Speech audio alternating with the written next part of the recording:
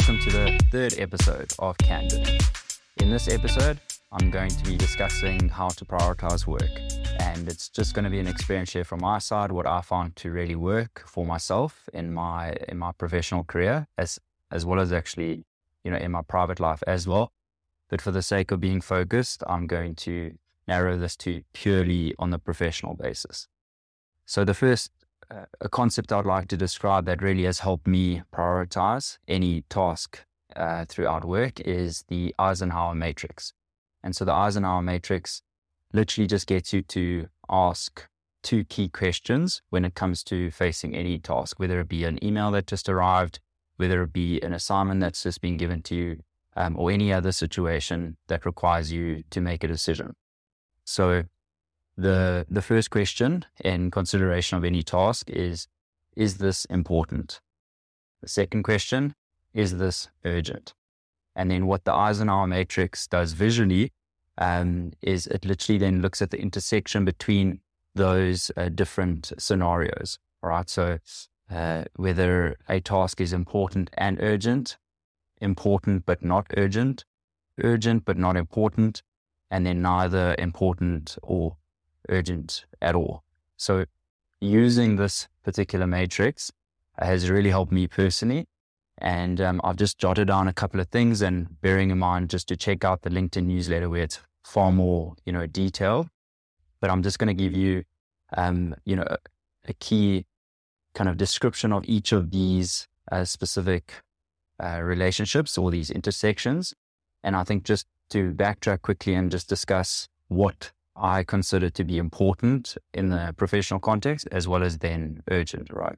So from the important side, I would describe that to be very much aligned to your business's strategy as well as epitomizing the team's values, right? So anything that really is directed towards executing on your strategy and then is very much aligned to the values and ultimately the culture of the business, that would be considered important in my eyes. And then in terms of the urgency side of things, basically anything that would halt or completely or slow down the momentum of you achieving that particular direction, then that would be considered, in my mind, urgent, right? And so just a point here, a lot of the times if you're dealing with customers or actually even your colleagues, what they consider to be urgent, right? The very random deadlines that are often created, what they consider to be urgent doesn't necessarily mean it actually is urgent for the business in respect of your role. So just, it's going to take a lot of kind of repetition or even practice in this case, but you'll really get to grips with exactly what actually is urgent and specifically important as well, and then deciding on those relationships, what exists and what doesn't on each of those. So I've written down on each of these scenarios and I'm just going to go through them. In the first particular scenario here, it's going to relate to the important and urgent scenario. So in this case, you have to complete it immediately and or as soon as possible and be directly involved, right? So from my side of things, an example of this would be a new onboarding process for our new team members. It can be a launch of the immediate launch of an actual product. Like I have to be involved in that. It aligns to the strategy as well as then, of course, is time sensitive as well in the context of urgency. So for me, anything that has that relationship, you must do it now and you have to be involved in it. Then if we go to the next scenario, where it's important but not urgent, that's where planning and scheduling comes into account. And in terms of planning and scheduling, what I like to do personally is I like to actually then allocate time in my calendar and to actually literally add that as a specific time that I need to invest in that particular task.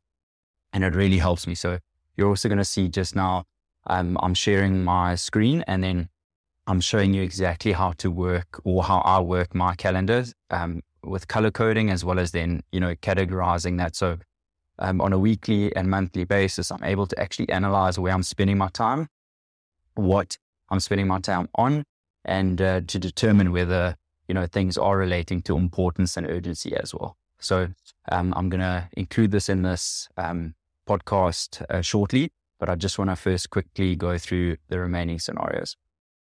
And then if we go to the third particular scenario, it is when a task is not important, but it is urgent. And when that is the case, and this is of course in your context, delegate that to someone that has the necessary skills or competencies around that. And in today's world, what can be added to this is you may not even need to delegate it to someone. You can just use an AI tool, right? So as an example, I use for all of my sales meetings, as well as any external meetings for that matter, I use a software called Sybil. You can check it out, the link on my newsletter. And literally that has been a game changer in the ability to very quickly create minutes as well as actionables of who is responsible to do what after a particular meeting. It even records the meeting as well, so I don't have to even click the record button when I use Google Meet when I do that. So it's really been a game changer in making me more productive. But at the same time, a lot of the time that is a situation that it's not important but urgent. And instead of delegating to someone else to help, I actually now have got an AI assistant, if you will. So definitely check that out.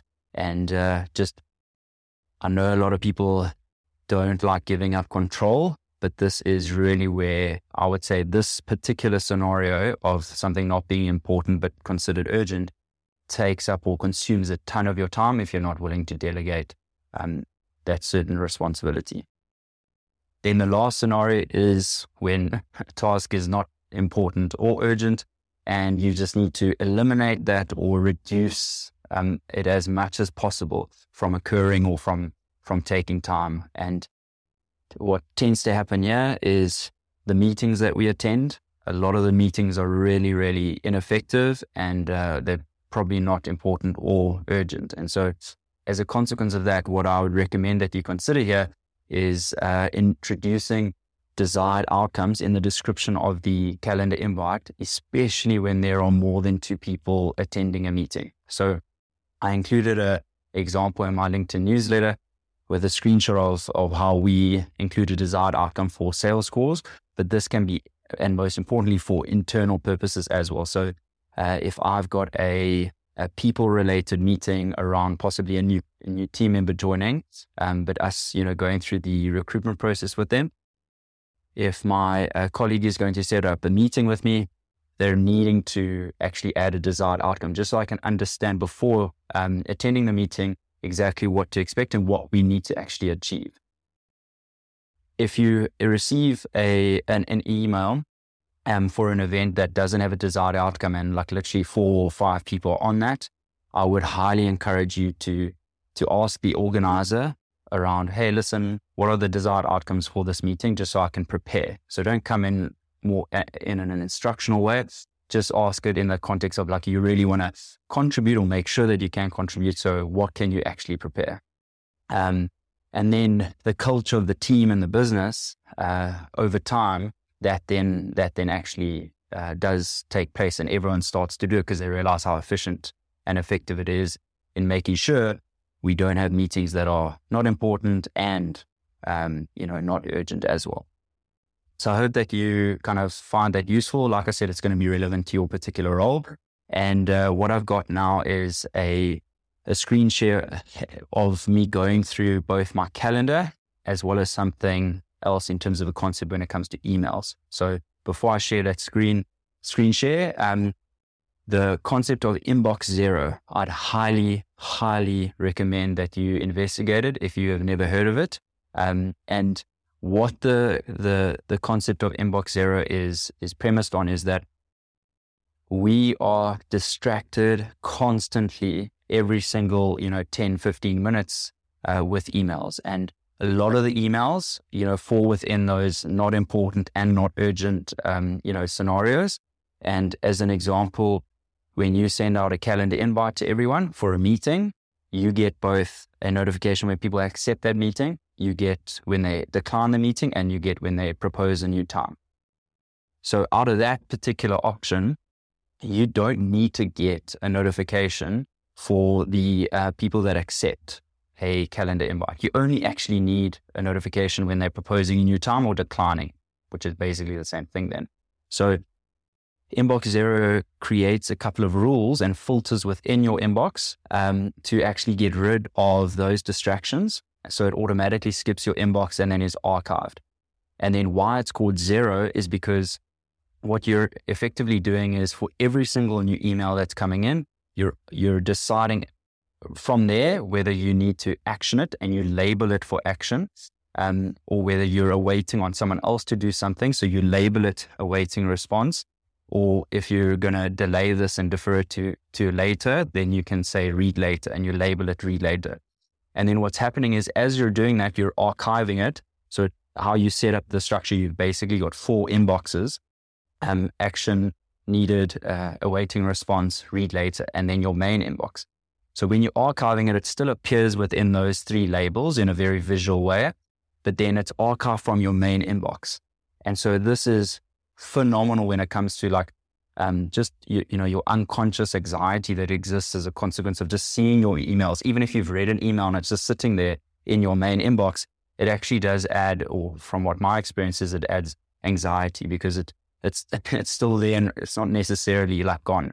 So what I would recommend here is really applying Inbox Zero for both Gmail and Outlook. I've shared the Gmail YouTube video on the LinkedIn newsletter. And so literally what this is going to allow you to do is start archiving your emails that are completely not relevant, or then archiving and labeling them so that you, of course, can address them. And then if you can do them immediately, you would do them immediately, and then you would archive it afterwards. That lands you up in a situation where you literally, by the end of the day, will have no emails in your inbox. And then, so when you start the day, the following day, you're looking at your to be actioned section, possibly to read later section around, maybe you need to move that to action now, and then any new emails that have come in. So you're very, very focused.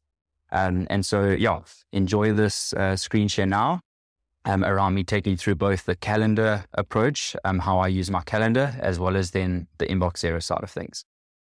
Okay, so this is my actual calendar for this particular week that I'm recording right now.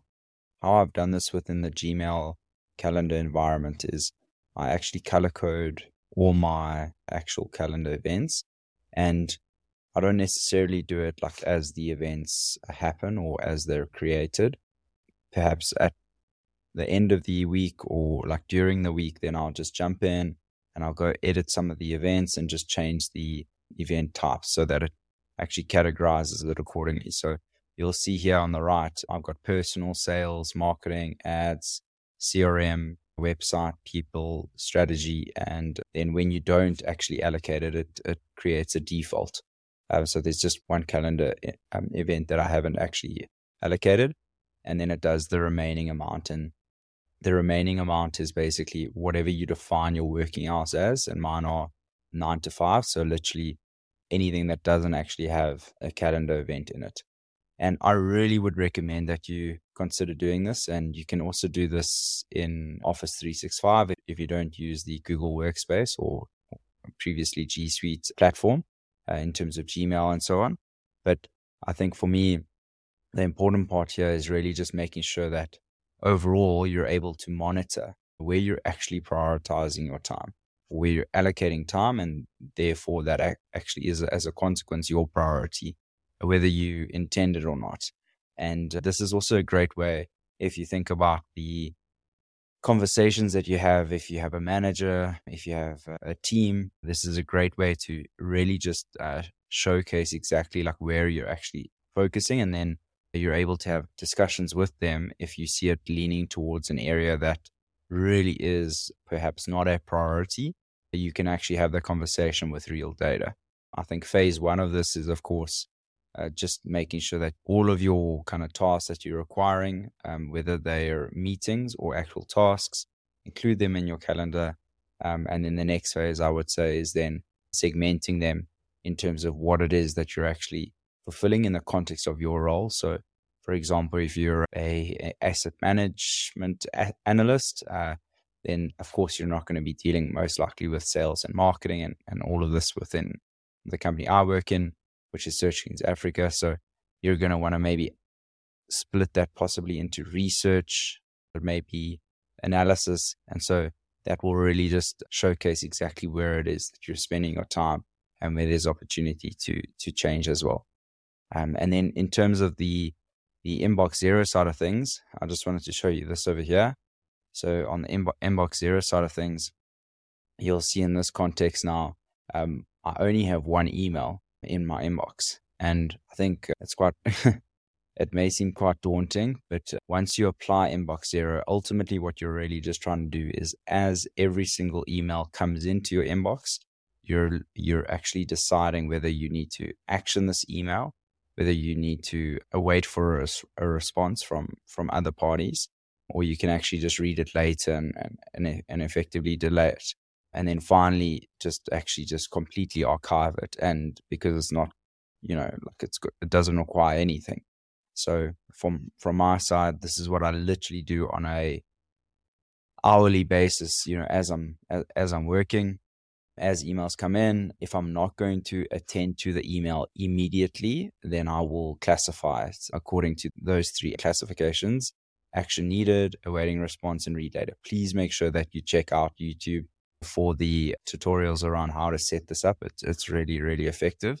And then in terms of the actual process here, what I would also recommend that you look out for is simple things. And you're going to see this in the tutorial, but I can tell you now, this is the best way to really make sure that you stay on top of your communication and really focus on what it actually is that you should be prioritizing, and as well as also holding others accountable. In this awaiting section over here, that's where, those are emails that you sent to people that you're waiting on them to do something that actually affects you or the business. So it really keeps you on top of your game when it comes to following up, as well as then, of course, actioning what you're accountable for in that regard. This will never replace a CRM, but I would say that most people within the professional sense, they're dealing with email, and so you really need to neaten this up. The days of allocating your emails as they come into folders is gone. Labeling them per the inbox zero method is definitely more efficient and very sustainable as well. So please make sure that you check it out. Highly recommend it. I really hope that you've enjoyed this episode. And if you have any other ideas and tips and tricks around productivity, please let me know. I'm happy to introduce let's call it a next episode when it comes to this in a couple of months' time. But see you in the next episode. Cheers.